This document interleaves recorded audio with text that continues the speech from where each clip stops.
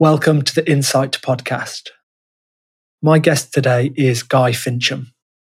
Guy is a breathwork researcher whose interests include psychology, health, and performance.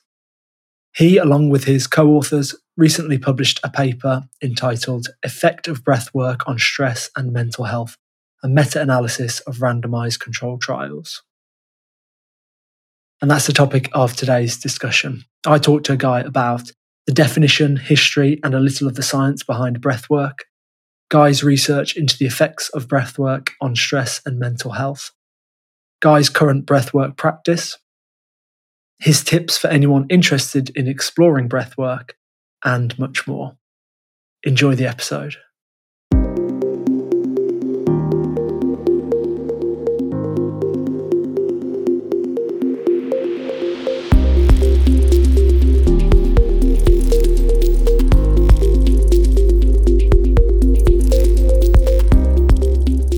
So Guy, I always like to hear about people's morning routines, and someone in your position with your expertise, and I think we're both fans of similar podcasts like Andrew Huberman and these types of people. I'm wondering what your morning routine is. It's a bit of it is a word, two words that I kind of cringe at sometimes because it sounds a bit It sounds a bit like constricted or something, doesn't it? Like, this is what I have to do every day, and it can be made a lot of, can't it? But at the same time, I think there's real value, and I'd love to hear about your morning routine as a busy PhD student.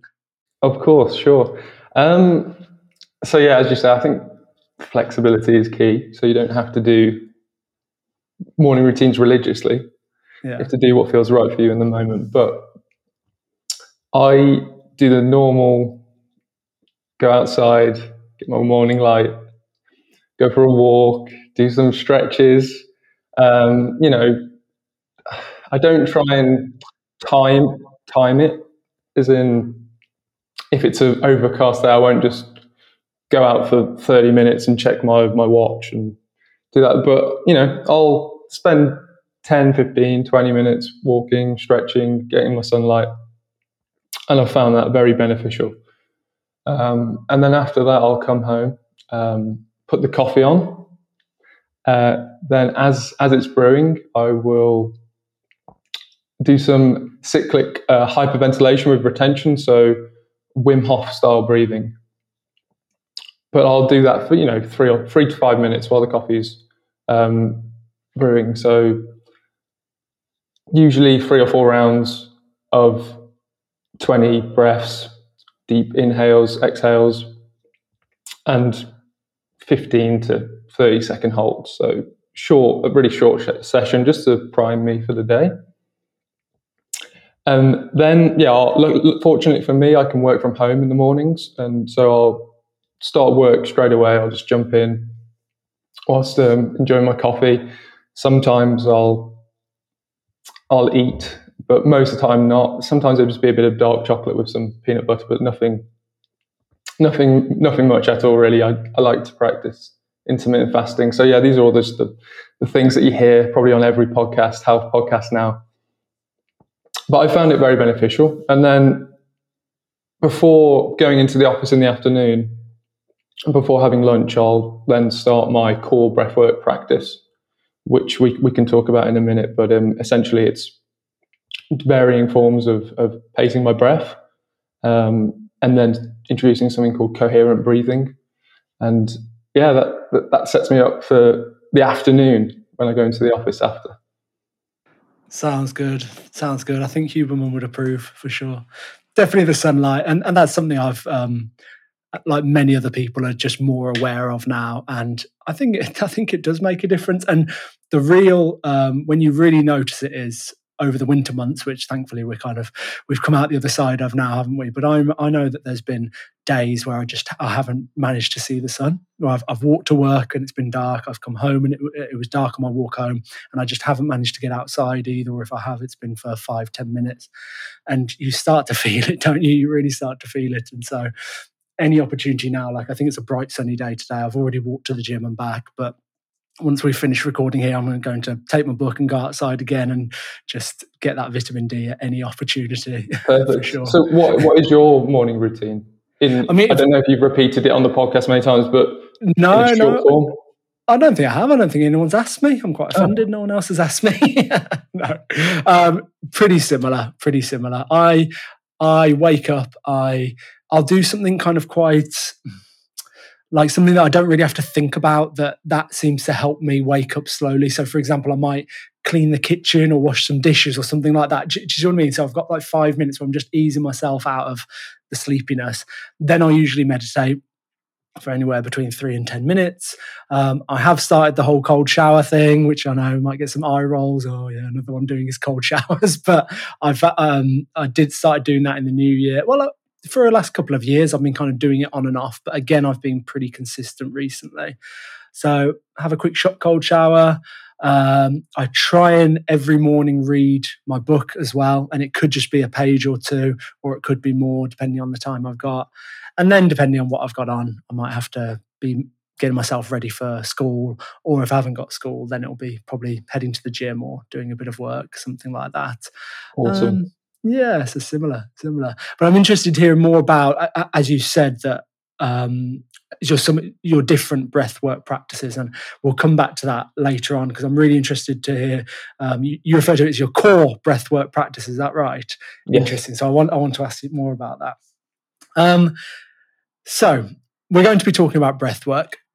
I think it'd be great to start with just defining breathwork. What is breathwork? It's something that perhaps people are seeing more on social media and maybe have got an understanding of what it is. But, some of my friends take the mickey out of me when I talk about breath work. I was like, oh, right, you're telling people how to breathe. Great. That's really useful, Sam. So could you give us a bit of a definition and maybe even kind of why has there been this resurgence of interest in it as well? Of course. So it has many historical, traditional roots, breathwork does, but for a Western audience, Oxford English Dictionary defines it as various practices which encompass regulating the way that one breathes, particularly in order to promote mental, physical, emotional health, but also spiritual health. And as I said, it's very complex in terms of where it's derived from. It comes from all over the world. Very complex historical roots. Probably the most well-known body of breathwork practices is pranayama from yoga. Prana means the vital force, or kind of like cosmic energy, whereas yama means regulation, control, kind of stop, start. So yeah, you combine that together. That basically is essentially breath work. It's it's used in Buddhism, Tibetan Buddhism, it's in Tumma meditation. It's Sufism, various psychedelic communities, shamanism, from Hawaii to China to India, everywhere. Prague, Czech Republic. There's a very famous researcher from there who studied holotropic breathwork, Stanislav Grof. So I thought using breathwork for my recent publication as the rubric was very important because it seemed to be the most inclusive for me and the research team, and it didn't focus on just one particular tradition or one particular technique. And so I thought that was most accessible, again, for, the core audience of a journal like Scientific Reports, which we published in. Yes. Yeah. So I'm trying to honor both the complex historical roots of breathwork, but also make it more accessible for the layperson as well. Yeah. And that's really important, isn't it? Because like so many of these things that we're doing now, it's ancient wisdom that 2,000-3,000 years ago people knew about, didn't they? Like sunlight, like breath work, like meditation, yoga, these different practices that people knew about their power. They knew what they could do for, like you said, people's mental, physical, and spiritual health. But now we've got the science to back it up. but there might be still these terms that can then put people off, can't they? Even the word meditation can put people off, because you kind of think, well, no, I'm not a meditator. That's not something I do. That's for Tibetan monks that are away and on a retreat or whatever in a monastery, and they've got plenty of time for this. So sometimes these terms can put us off, but we need to kind of reevaluate, I guess, our relationship with those terms, don't we? And realize that doesn't mean that it has to be so formal and so serious. Just find out more about it and see what you can apply to your life, see what fits with you. And breathwork is another example of that. Sounds very technical, sounds like, I don't know, just this kind of new agey word, but we know, just like exercise, just like nutrition, it's something that has real power. So why not find out more about it? Why not try and incorporate it into our lives? And so, talking about the resurgence and now the fact that we've got the science to back it up, can I hear more about your research that you published fairly recently, wasn't it, this year, that was looking into breathwork? So go wherever you like with this, but I'm just thinking, what did the research involve, key findings, that kind of thing? I'd love to hear about it. Of course, sure. And yeah, to go up on your point you just raised, is that it can go in the other extreme where people start to, they've been calling mindfulness muck mindfulness for a while now, and people think, breath work is too new agey.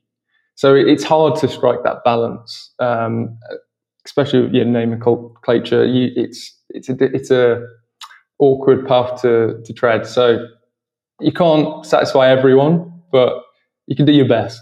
That's what I'm trying to do anyway. So going off of that, my recent publication, it was the lion's share, the vast majority of my first year of my PhD. And the paper is called Effect of Breathwork on Stress and Mental Health, a meta-analysis of randomized controlled trials. And of course, as we've been saying, there's been a resurgence, an unprecedented surge in public interest in breathwork at the moment. And mental health and stress people were suffering from mental health problems and stress before the pandemic. And everyone experiences stress. So we wanted to conduct the first systematic review and meta-analysis of the effectiveness, the potential efficacy of breathwork.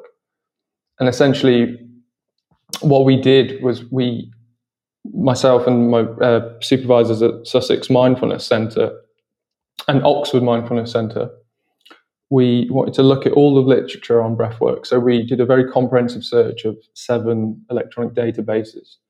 2 of those were clinical trial registers.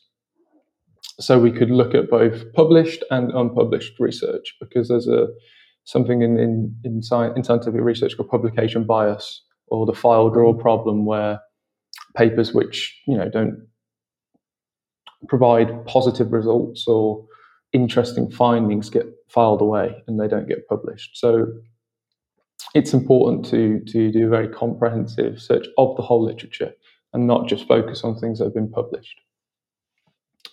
And so we searched 7 databases, which is quite a lot for a systematic review.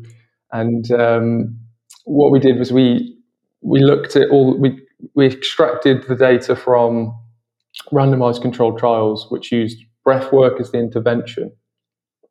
And the control groups were non-breathwork controls. So they could be comparing breathwork against wait lists or other active interventions.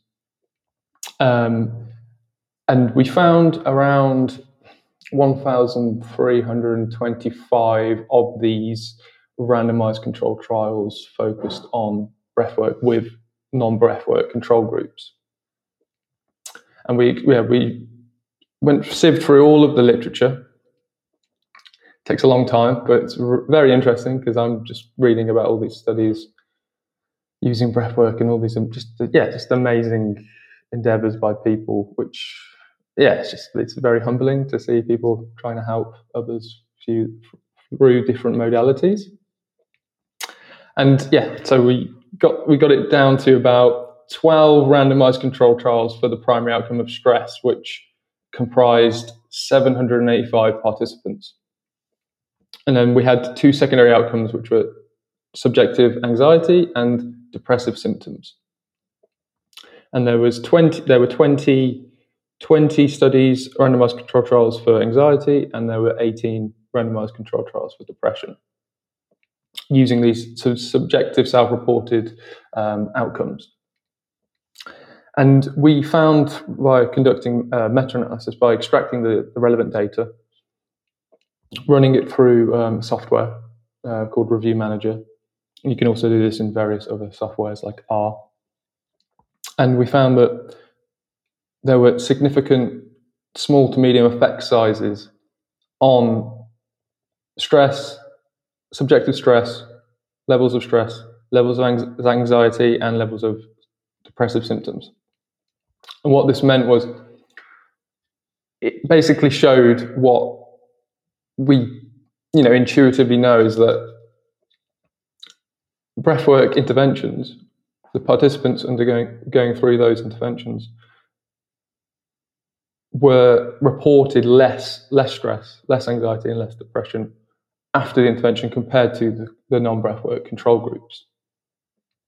So again, it's kind of bringing scientific validation to intuition and what we thought would be true.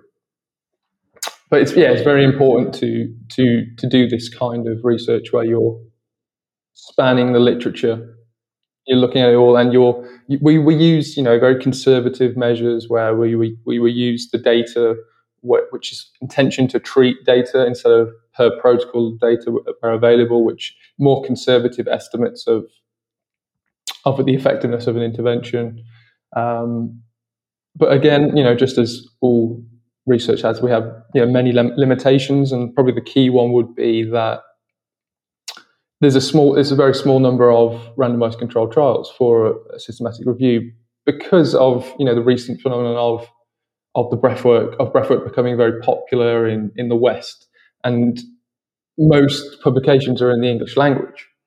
So there could be many other papers elsewhere from around the world where we couldn't review them because we don't speak Chinese, etc.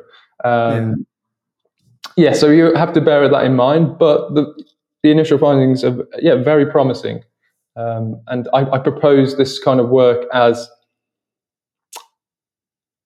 to lay a foundation for the scientific community to build upon, so that any recommendations for using breathwork in clinical settings, etc., is grounded in robust evidence. And we have a very good opportunity to do that, and we can build upon all of the research done in meditation, in contemplative psychological science, and learn from all the mistakes that were previously made from that research early on to stop breathwork becoming this, the new agey thing that people consider it later on, because we don't want the same thing to happen with mindfulness, for example, which can have so many amazing beneficial effects. We don't want to just dilute that out to the point where it's considered a fad. It's very important to do this kind of robust research early on. And a lot of the randomized control trials that we went through, they were prone to quite a lot of risk of bias. Right. That's what we call it. So we just need to, from that now, we need to ensure that all of the breathwork research that's done has, a good level of risk of bias, because it's always prone. Anything conducted by humans will be prone to risk of bias. Even AI, which is built upon human input. So we all need to be mindful and and diligent in the way that we design and conduct future studies on breathwork. Right. So is what you're saying about mindfulness meditation that the earlier research was not good quality, and also there wasn't that research to back it, and so then people just kind of went off and did random things and different things, and it didn't have that scientific grounding. And with your research, you're wanting to lay that strong foundation to build on, to make sure all the research that comes from now on breathwork is strong and reliable. Is that what you're saying? Yeah, there's been quite a few books on meditation now, which they really go in depth into the literature. And there's a one called Altered Traits I've by heard of that one. Yeah. Richie Davidson, Daniel Goleman.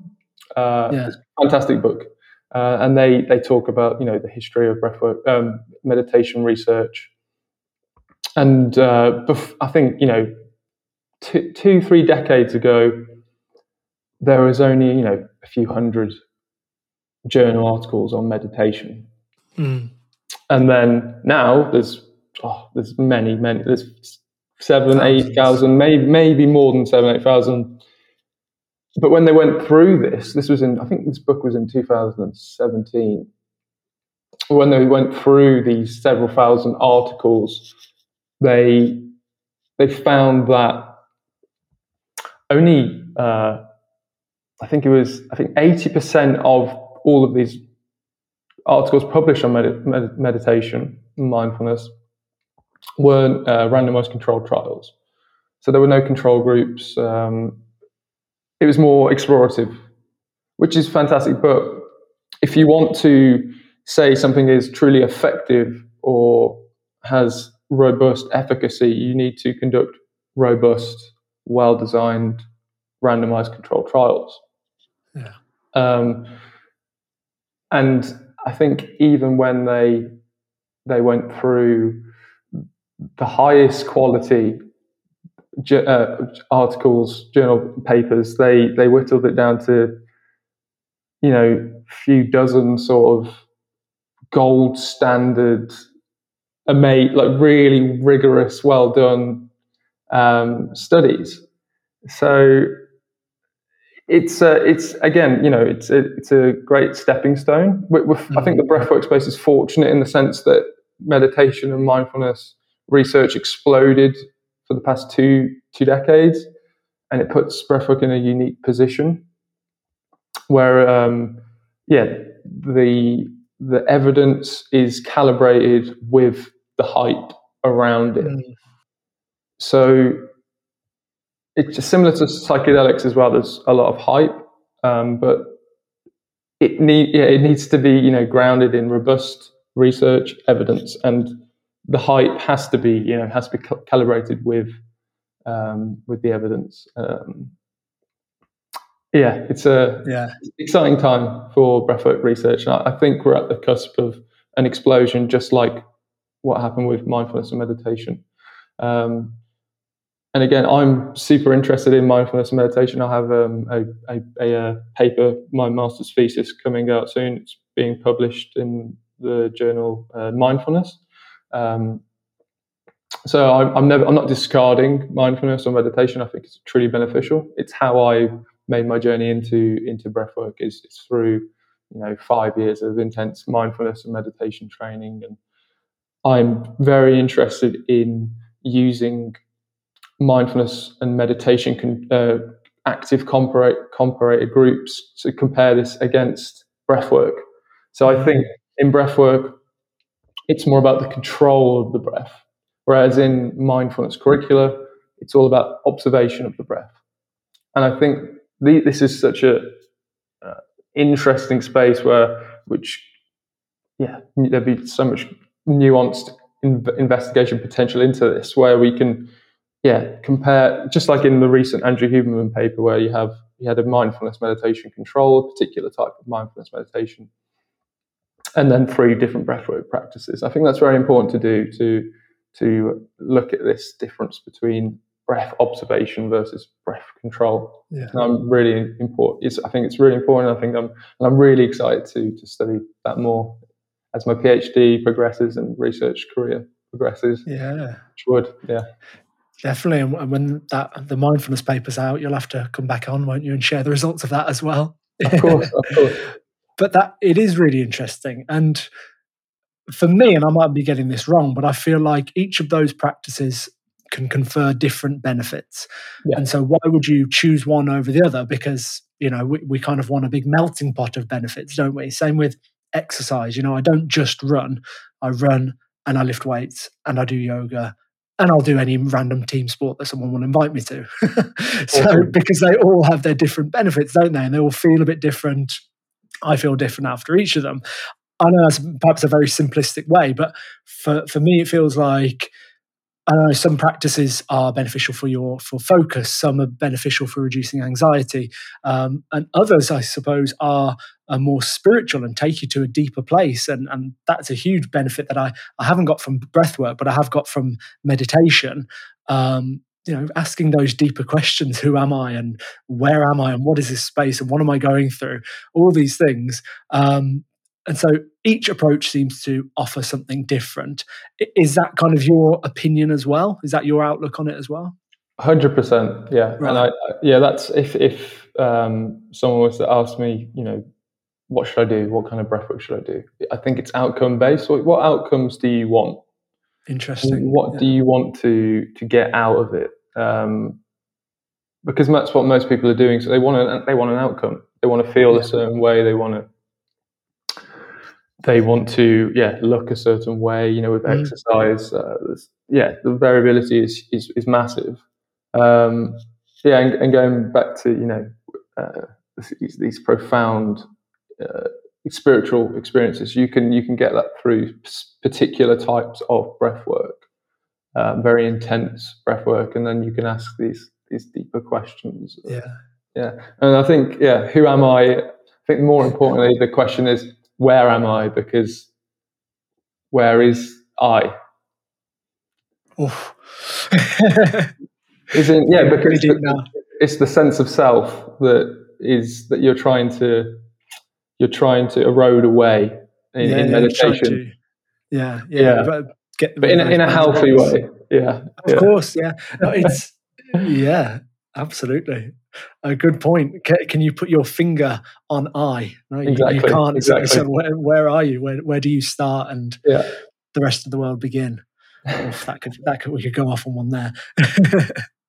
But it's really interesting points, isn't it? Because like you said, certain breathwork practices, you mentioned cyclic. I always stumble on my words. You can say cyclic, exactly, hyperventilation. I like if we were talking about size, cyclic could work as well. Oh yeah, I guess so. Yeah. But if you were an anxious person that wants to reduce stress, that's perhaps not the way to go, is it? That's exactly. But then if you are, well, maybe that's not the right way to put it, because actually you can build some stress resilience through that kind of breath work, can't you? So maybe I misspoke there. I don't know, but there are some practices that you could get involved with that are going to make you feel more they're going to release adrenaline, aren't they? And you're going to feel hyped up and things, but it's about controlling that. But that's not perhaps a good idea just before you go to sleep, when you want to really slow your breath, calm down, tap into the parasympathetic nervous system, relax and get ready for a good night's sleep.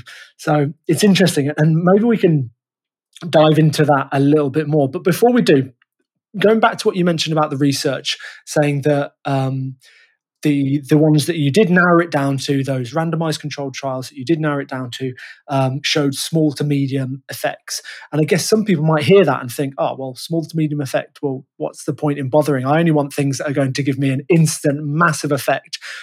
But from my understanding, research doesn't quite work like that, does it? And actually, a small to medium effect is great. That's a good thing. Is that right? It's a good thing. Yeah, if it's statistically significant and in the right direction that you want it to go. Yeah, that's a great point. And as we say in the paper, we're not proposing this as a substitute for any particular treatment or therapeutic medication approach. or something. Exactly. And it can simply be viewed as a nice additive behavior supplementary approach to complement all these things, like getting your sunlight or eating well, nutrition, exercise, sleep, social connection, all of that. So this is just another piece of the puzzle, and it works for some people, it doesn't work for others. It's just kind of about navigating your way through what works for you, if you even want to do it. It's an individual choice, and I'm not saying do breath work or practice this specific technique, but it can help people tremendously, and it helped me heal a lot as well. Interesting. So how has it then influenced your practice, your day? Because now you've got this core breath work Yeah. routine, I suppose, Yeah. or practice. Could you maybe tell us about that a bit more? How has it impacted you? And when you say things like coherent breathing, what do you mean? And I guess that, you don't have to spend 10 minutes or whatever explaining, but maybe a kind of a brief explanation of what it looks like for you and the impact would be really beneficial for people listening. Yeah, sure. I'll preface it by that it helped me in my recovery from chronic fatigue syndrome, and that could be a whole other podcast. It can go pretty deep, but it's helped me, heal in a like physically and mentally, emotionally. I use the word spiritually lightly, but it's helped me in a big way. So as I mentioned before, that I have the cyclic hyperventilation, which we could call Wim Hof style Tomo, whatever. It's a derivative of Tibetan Buddhist Tummo meditation. So that'll look like 20, 30 deep breaths in, out, and with holds. Sometimes I'll do very long holds. If I'm using an app like Othership, which is really good. It's a Toronto-based company. They make very high production value breathwork practices. What was it called? Sorry, Othership. Othership, yeah. So mothership without the N. Yeah, I've never heard of that one. I am going to that. It's awesome. I think you can try out a 2-week trial with them. They've got some really good practices on there. A few that I'd recommend to you if you want to explore more of the Wim Hof style. It's feel good now, feel great now, and feel fantastic now. That's 3 variations of the same sort of style. Cyclic hyperventilation with retention, and awesome. And it combines music, and there's really nice guidance, and they're making some of the breathwork practices for my studies. Wow, awesome. Yeah. So that's just one practice which I occasionally do, and if I'm designing a certain study, I will go really deep into that. So I'll do those practices on repeat for a few weeks, maybe, and get really into it and see how can I make this as accessible as possible to general population. How can I make this accessible to a 20-year-old, a 50-year-old, an 80-year-old? How can anyone do this? So that's one technique that I've done, and that kind of got me into breath, into all these other practices of breath work. So a lot of gratitude to Wim Hof. Fantastic human. My core practice is something called coherent breathing. And in coherent breathing, I'm breathing about three breaths per minute, in and out, with equal inhale, equal exhale. Because I'm over 6 foot, for someone who's shorter, it'd be around five breaths per minute, 6 breaths per minute. If you're doing it with school children, it would go much higher, 10, 11, 12. But for me, because I'm over 6 foot, about 3 breaths per minute. And I'll use something called Breathing Zone. It's a free app, I think, on Android. So I'll use Breathing Zone to guide and pace my breathing for this. I find it very, very beneficial for that sort of, and it's 0 cost. Breathing Zone is fantastic for that. And I'll combine this coherent breathing with something called Ujjayi pranayama, which is resistance breathing. And it's kind of when a cat purrs, it's because it's creating kind of like a friction in the larynx and a resistance there, and you can kind of hear the purring. Ocean breath, is that ocean also breath? known as? Ocean breath. Yeah, so ocean breath sometimes will be in there. I'll be talking about this when I recommend a book later. So it'll nice happen. Yeah. So I'll do ocean breath, and I'll also use something called breath moving. And breath moving is visualizing moving the breath up and down in certain circuits of the body. And again, I'll mention this from the book that I recommend. So I use coherent breathing is a part of the core practice. I introduced something called Kapalabhati, which is Kapalabhati pranayama is skull shining breath, and I'll do 30 seconds to 1 minute of very fast Kapalabhati, so breathing in and out of the nose, pumping the navel, not moving the chest, but just moving the stomach and diaphragm, basically. And this could be in the range of 100 to 200 breath cycles per minute. And then I'll drop it right down to 3 breaths per minute, back to coherent breathing. And I'll do this in a cycle. And yeah, that's my go-to practice. If I have to do anything in public, it'll be coherent breathing, because no one will know that I'm doing it, because it's not noticeable. But if I'm home and I want to, get ready to go smash load of work at the office, I'll do that. I'll alternate between these, 100 breaths per minute, 200 breaths per minute, just really fast, rapid through the nose, then drop it down to 3 breaths per minute. And just, do that. I'll do this for, it could be around 600 breaths total to 1,000, 1,100, 1,200 breaths total.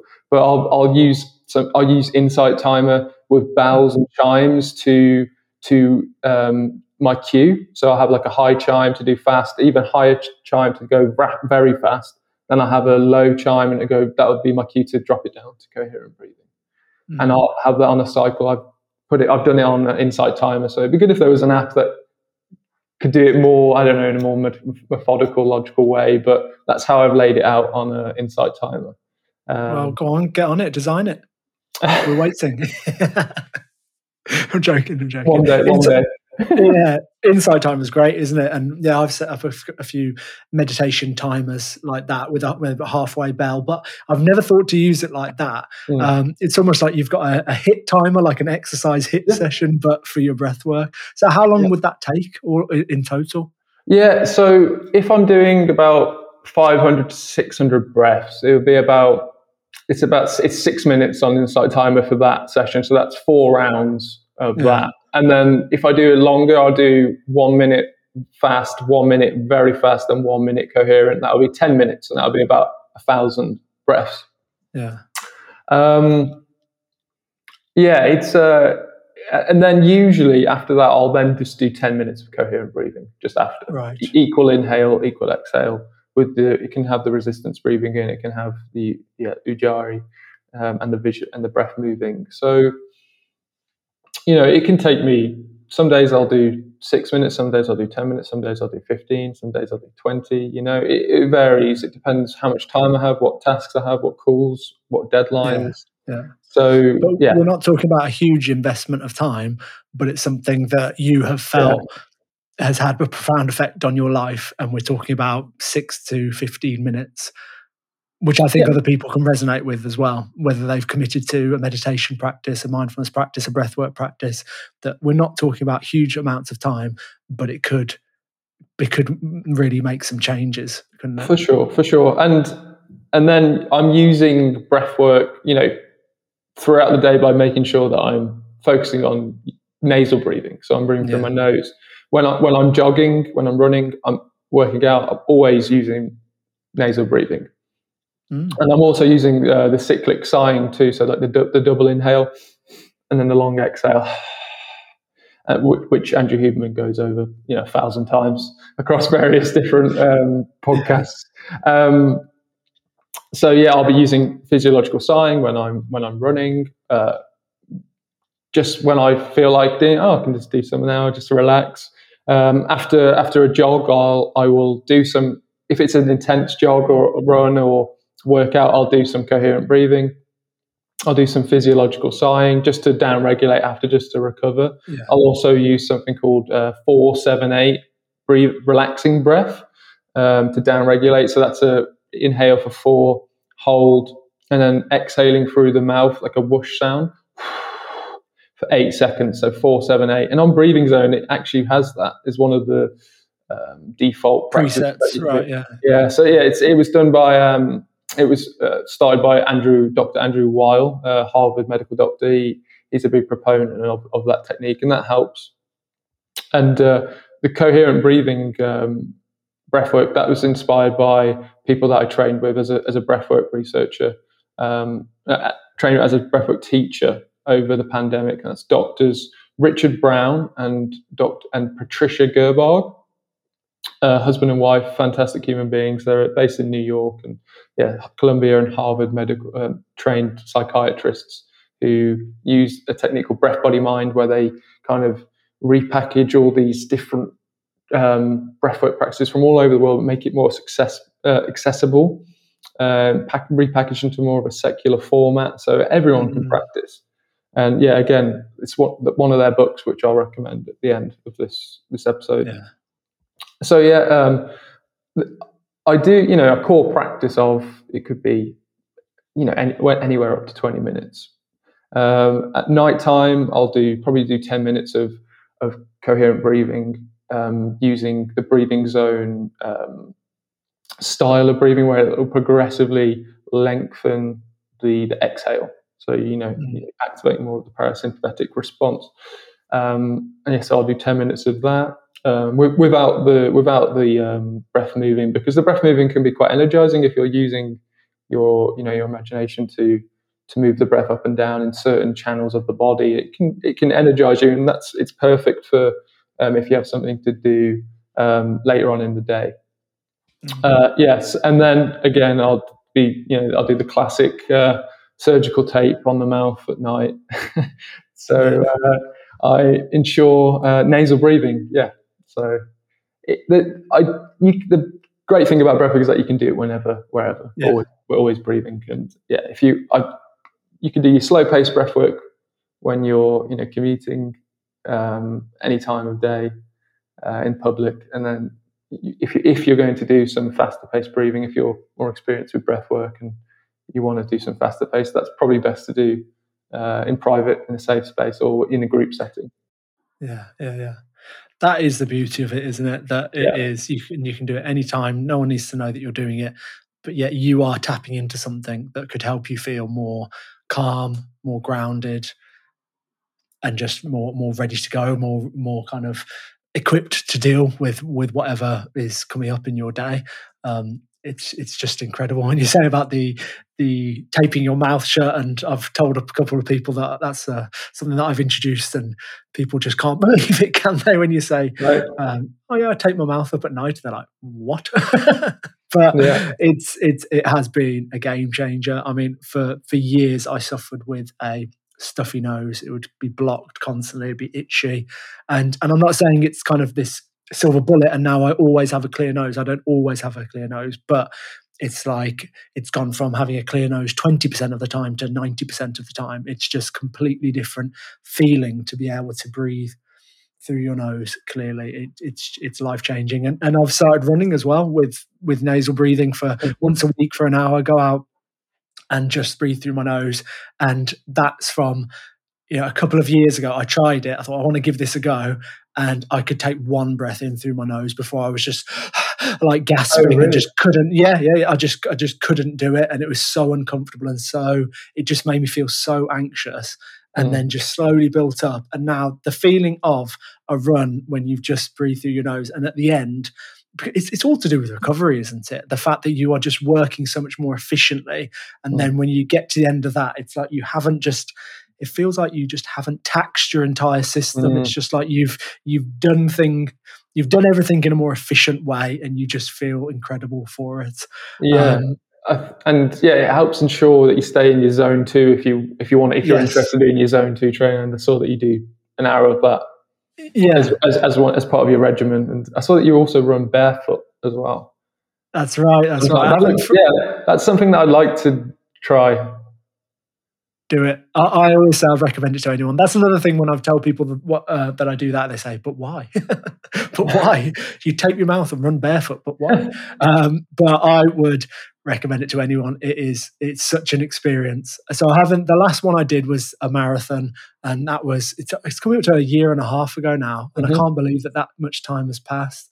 But that was talking of spiritual experiences. I mean, this sounds a bit woo-woo, but to run 26 miles with no shoes on was like something I've never experienced before. And I Really? rarely kind of talk about it openly, yeah, but it was something special for sure. I've got a half marathon coming up, but I don't think I'm going to do it barefoot because it does take some commitment. You have to be doing it a couple of times a week in the build up, and you get all the funny looks, and you've got to wake up really early so that the roads are a bit quiet and you can run around with no shoes on. And so it is a bit of an investment. So I will go back to it eventually, but Yeah. maybe not for the next half marathon. But no, I recommend it, and I can send you videos and tips and things like that if you're interested, for sure, mate. Yeah, I remember you saying on Twitter, you always get you forgot your shoes, mate. Exactly. Yeah. It is good fun. It is good fun. Do you wear any barefoot shoes or anything like that? Do you ever do that? Yeah, so Do you own I've a got pair? the Vivos, of course, like everyone How are has. they? Are They're they good? great.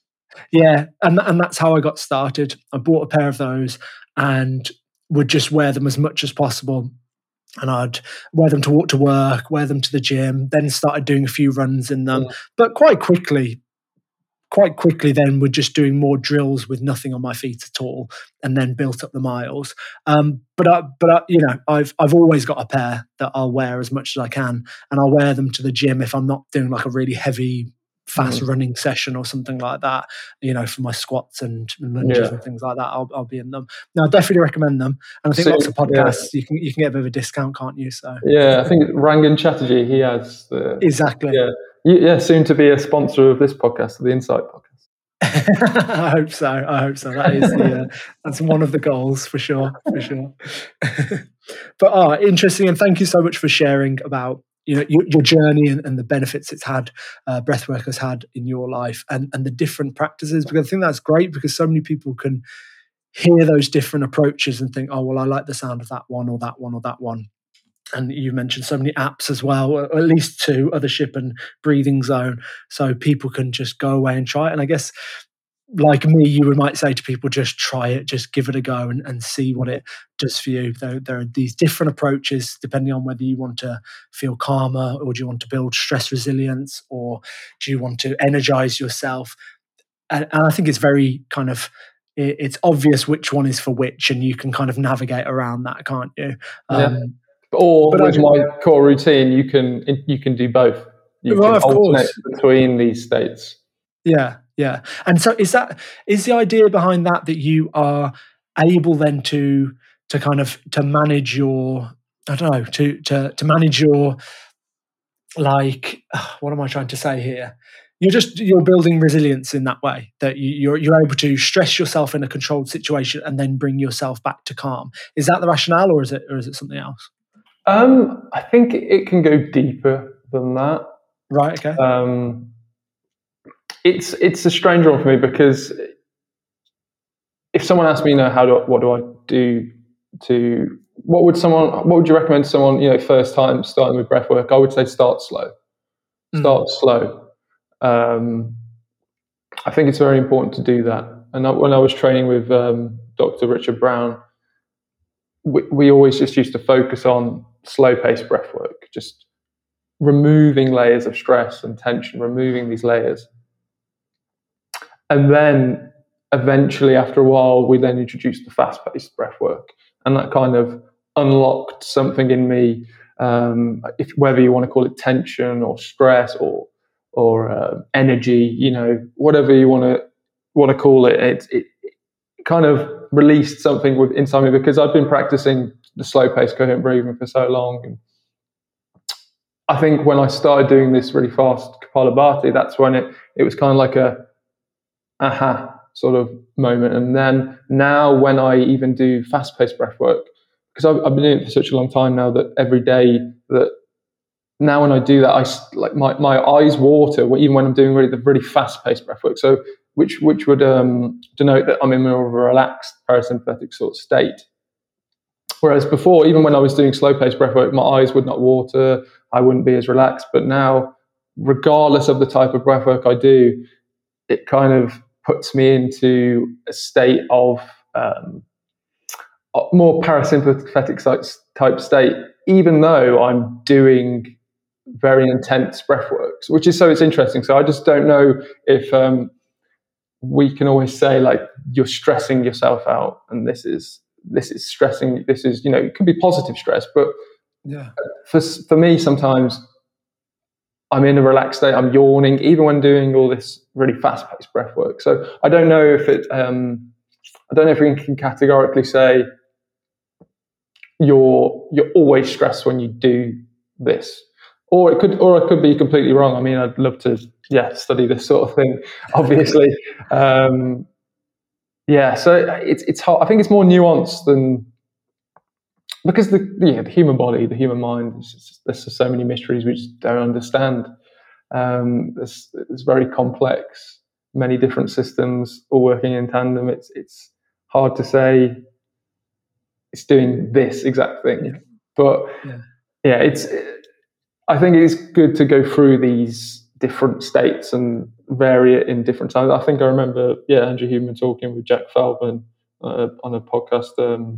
I think the first podcast he did on breathing, and he wanted to start a protocol called the Feldman protocol, where you could introduce these random moments of fast-paced breathing, and then it would go into slow pace. So you're alternating between these states, but on a random basis, not with mine where I know I'm going to do some fast-paced breathing, then I know I'm going to do some really fast-paced breathing, then I'm dropping it down to really slow-paced breathing. But maybe because I know that I have the awareness that I'm doing that, that's why I'm in a relaxed state. Whereas if I was doing a breathwork practice where I just didn't know we were going to go here or there or anywhere, then it could be going alluding to the point you just made, where you could be genuinely going in and out of these sympathetic, parasympathetic states. I'm still exploring for myself, and I think generally, as you say, it probably would put the people in these moments of stress where they can build resilience to it. However, when I do Wim Hof techniques, or really cyclic hyperventilation with attention, I feel great in the breath holds. I don't feel stressed in the breath holds, only until that urge to breathe, which I guess would then be the stressor. But I do feel elation when I do that sort of technique. Oh yeah, it's pretty special, isn't it? And if people haven't tried it, I always say, just give it a go. And maybe in person, I think, is even better. If you've got a Wim Hof instructor, you can go to some pretty cool places. But then the flip side of that is it is a lot of effort, isn't it? Like I wanted to start that practice myself, but I realized it would mean probably 20 minutes, and it just feels so effortful. Like you get quite tired, don't you, by doing those repeated bouts of breathing. But it kind of like you get the reward for that, but then perhaps for a more regular routine, just that can't. There are so many options, aren't there, of a kind of a simple, less taxing approach. That's really effective. Many. I think it's important to. I think akin to exercise. Crawl, walk, run. So slow paced, medium paced, fast paced. Yeah. You can go from it's akin to meditation as well. The most recent guest on Huberman Lab was Professor Alyssa Eppel, who I'm going to be working with on a fast-paced breathwork study. Seriously, I listened to that episode yesterday. She was impressive. Yeah, she's fantastic. Yeah, another amazing person. There's so many great human beings in this space. Just trying to help others. It's brilliant. She was saying that she did 2-day weekend retreats before doing a 2-week retreat, and she said it's good to ease yourself into that. Whereas I jumped. I used to do a lot of meditation stuff, but I hadn't done any 2 retreats before. Then I did a 10-day retreat, then I did a 2-week retreat straight away, sort of thing. I wouldn't advise that to people, just to jump in. Just the same as with holotropic breath work, 3 hours of really intense hyperventilation. maybe it's not the best route to go if you just want to explore breathwork. Maybe it's not the best thing to do is just jump straight into that, because it can elicit very profound, intense, emotional, cathartic experiences. So again, just I think start small, start slow, just play around with it, be playful. At the minimum, just focus on breathing through your nose if you can. If that's not possible, just maybe do some pursed lip breathing where you just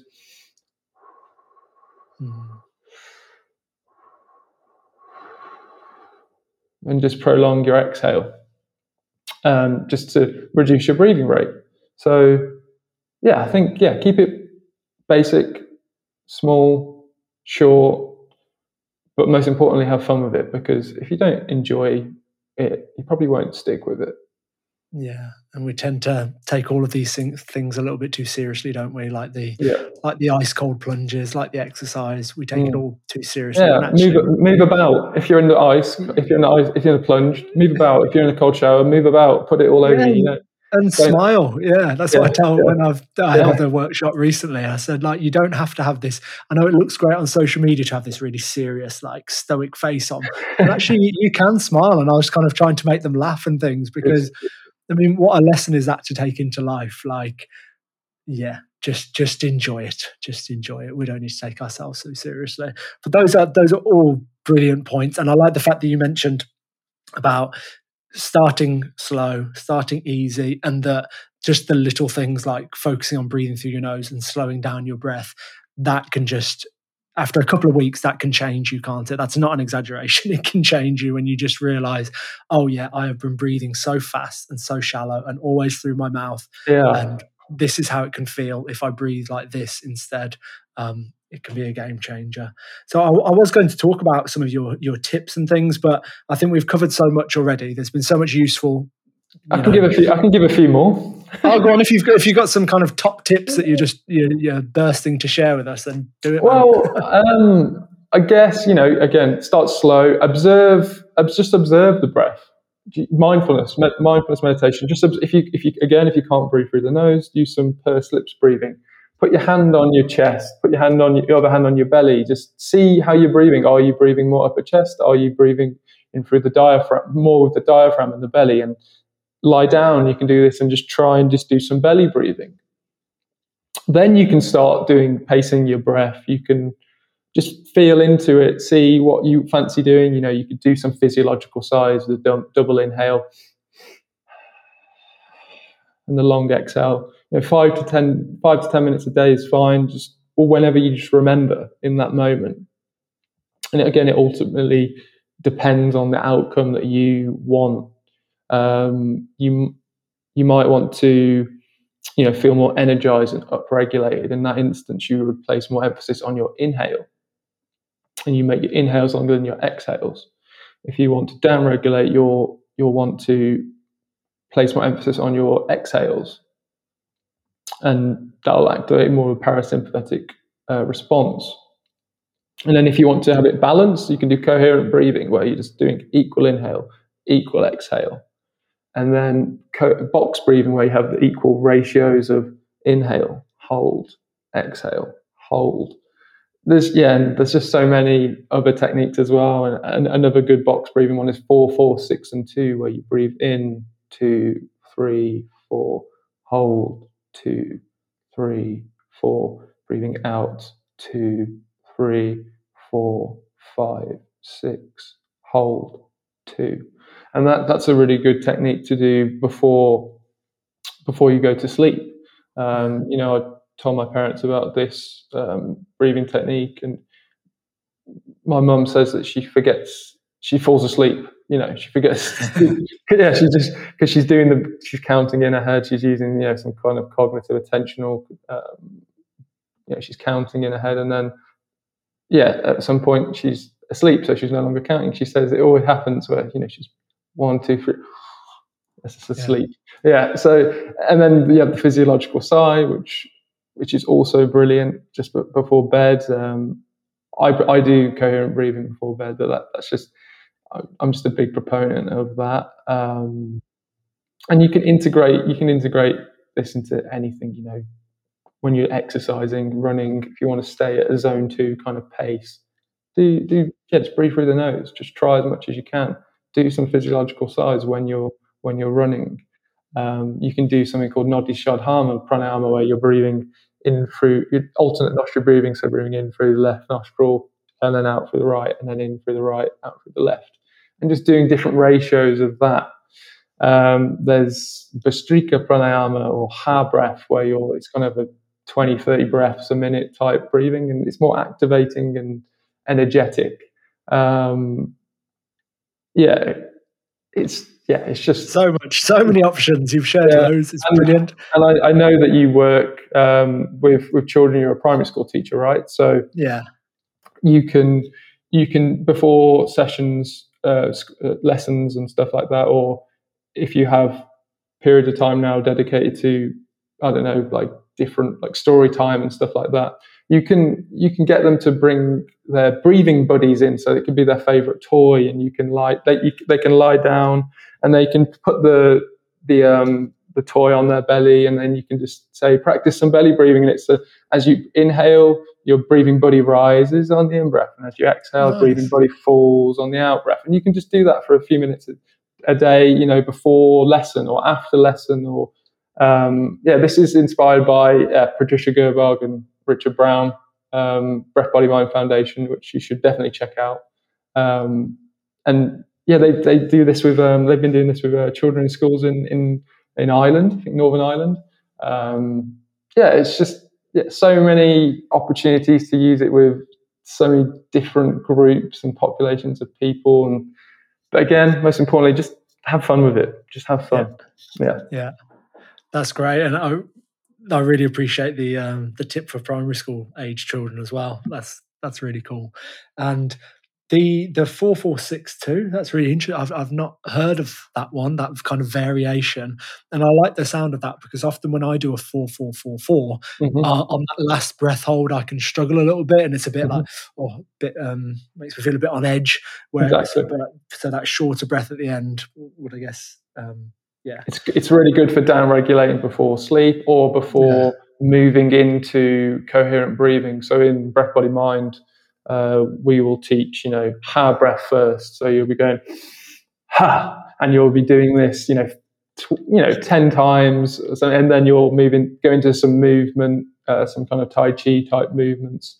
Then you'll have 4-4-6-2, or some alternate nostril breathing, and then it gets you set up and ready for the core practice of coherent breathing, where you'll practice that with breath moving. And I encourage people to check out the book, The Healing Power of the Breath. Again, I'll mention it at the end, but they will guide you through that, and it's all online on Shambhala publication. Yeah, excellent.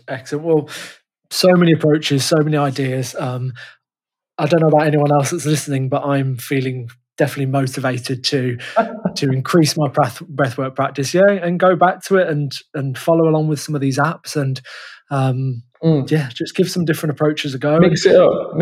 Yeah, mix it up, and also bring it into the middle of the day and at the end of the day. I tend to do, carve out a bit of time in the morning, and I make sure I do that, and I've got into a really good habit. But I'm sure other people can get that afternoon slump where it's like, just the energy's gone and I could just kind of quit now. Whereas actually maybe introducing something like this could be a bit more, could reinvigorate me and set you up for the rest of the day, or do it at lunchtime at school, just find a bit of time. Yeah, and if you're feeling a little bit lethargic or something, you can do just a few minutes of something called bellows breath, where you're just just in and out of the nose. And just a few minutes of that, and then just place your attention with your eyes closed. Like, how do you feel different, or do you feel different in any way? And then just back to your day. It's just little things that you can do. It's great. No, thanks for the inspiration, and come on, listeners, try it, give it a go, and let me and Guy know how you get on for sure. Right. Well, thank you so much for your time, Guy. Thanks for sharing your research, and thank you for sharing so many different ideas and tips. What a practical episode, and what a useful episode. It's been brilliant. I really appreciate it, mate. Of course, yeah. I'm very happy to come on. This is my first podcast, so I was a little bit nervous before coming on, No, you smashed it. It's good to have positivity on my Twitter feed from people like you, putting out awesome information, just inspiring people to live better lives, healthier, stronger, happier lives, and man, just really appreciate it. Thank you for having me on. No, that's really kind of you to say. Keep doing what you're doing. I can't let you go without asking you the final three questions I ask every guest. Sure. First one is, what's one lesson you wish you'd have been taught when you were younger? Yes, I was thinking about that, and I was going to say, you could be, you don't always have to be happy, or you don't need to be a perfectionist. But I think it's more obvious to me now, more actionable thing was be a nose breather. I've breathed through my mouth up until around 26. I'm 30 now, and I still haven't managed to fully transition to nasal breathing at night, even though I've been wearing the tape for 3 or 4 years. And it doesn't happen overnight, converting from a mouth to nose breathing. And again, I always have to wear tape at night. It's hard to encourage a kid or a child to always breathe through their nose. But if you told me in that moment when I was, I don't know, 8, 9, it could potentially help you have straight teeth, and you wouldn't have to have a brace, etc., then I might have took it more seriously. I might have taken that more seriously. I never heard anything about that as a child, nasal breathing. But there's been, books, Breath by James Nestor came out, and that started speaking about the aesthetic benefits of nasal breathing, oxygen advantage, also Jaws was a story of a hidden epidemic. It's just stuff like that where I wish I knew about that sort of benefit that could happen, and maybe kids would take that more seriously if they heard that message more. Because when you're a kid, you just you want to just have fun, you want to express yourself and stuff, but like a practical thing like that is like, you might actually have a wide, because my teeth are crooked now, and I'm evidence of why maybe you should breathe through your nose.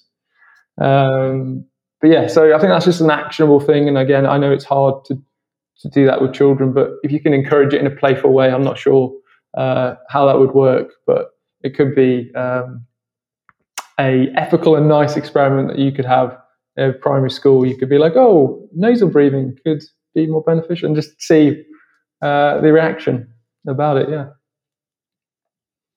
What is one habit that I should add to my life to help me feel great? And this can be breath work, or you might want to go in a different direction. I don't know.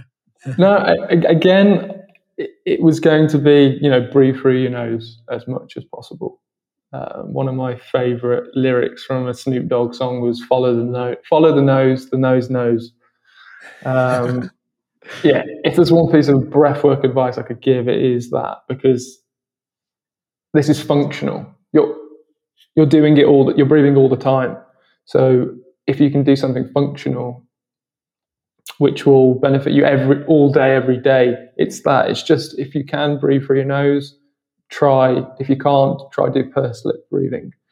I think it'd be more beneficial holistically than just doing 10 minutes a day of breath work, of any practice. It'd probably be better just to breathe through your nose all day, instead of just doing these 10, 20 minutes or whatever, an hour, and then just breathing through your mouth for the rest of the day.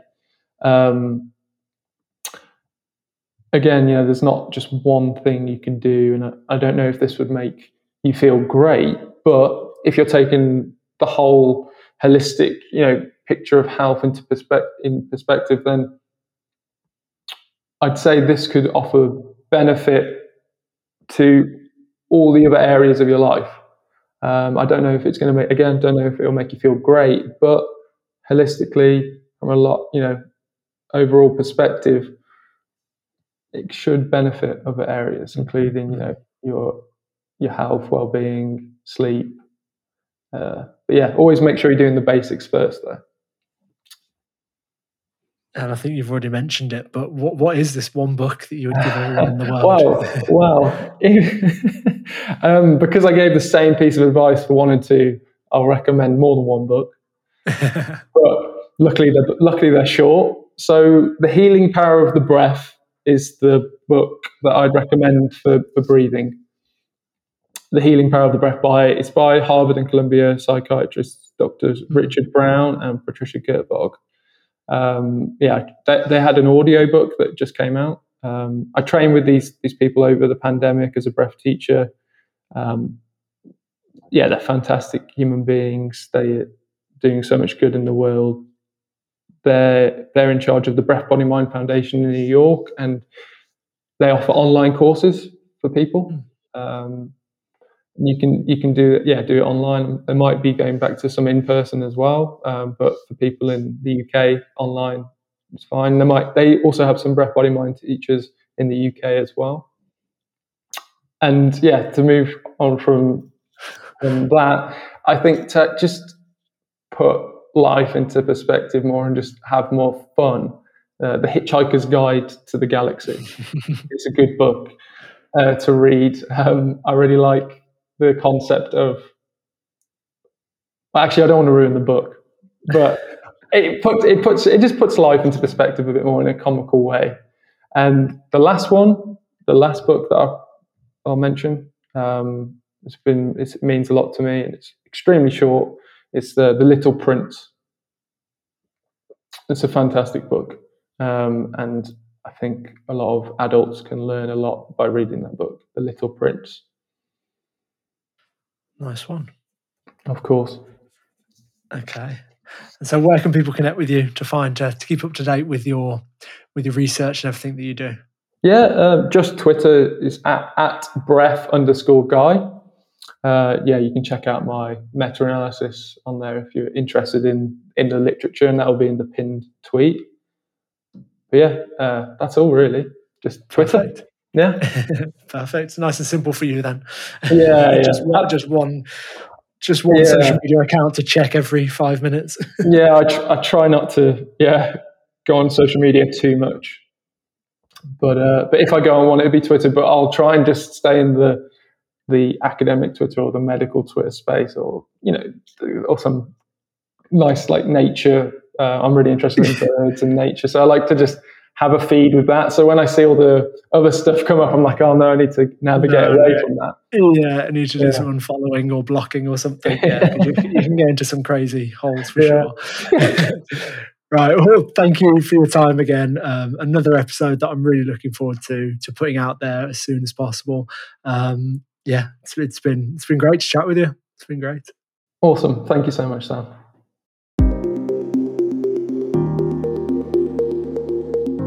Thank you for tuning in. I hope you found my conversation with Guy insightful. If you did enjoy the episode, please share it with friends, family, and colleagues who you think would find it interesting. You can also support the podcast by following and rating the show on whichever app you're listening on. Thank you again, and I look forward to bringing you another episode soon.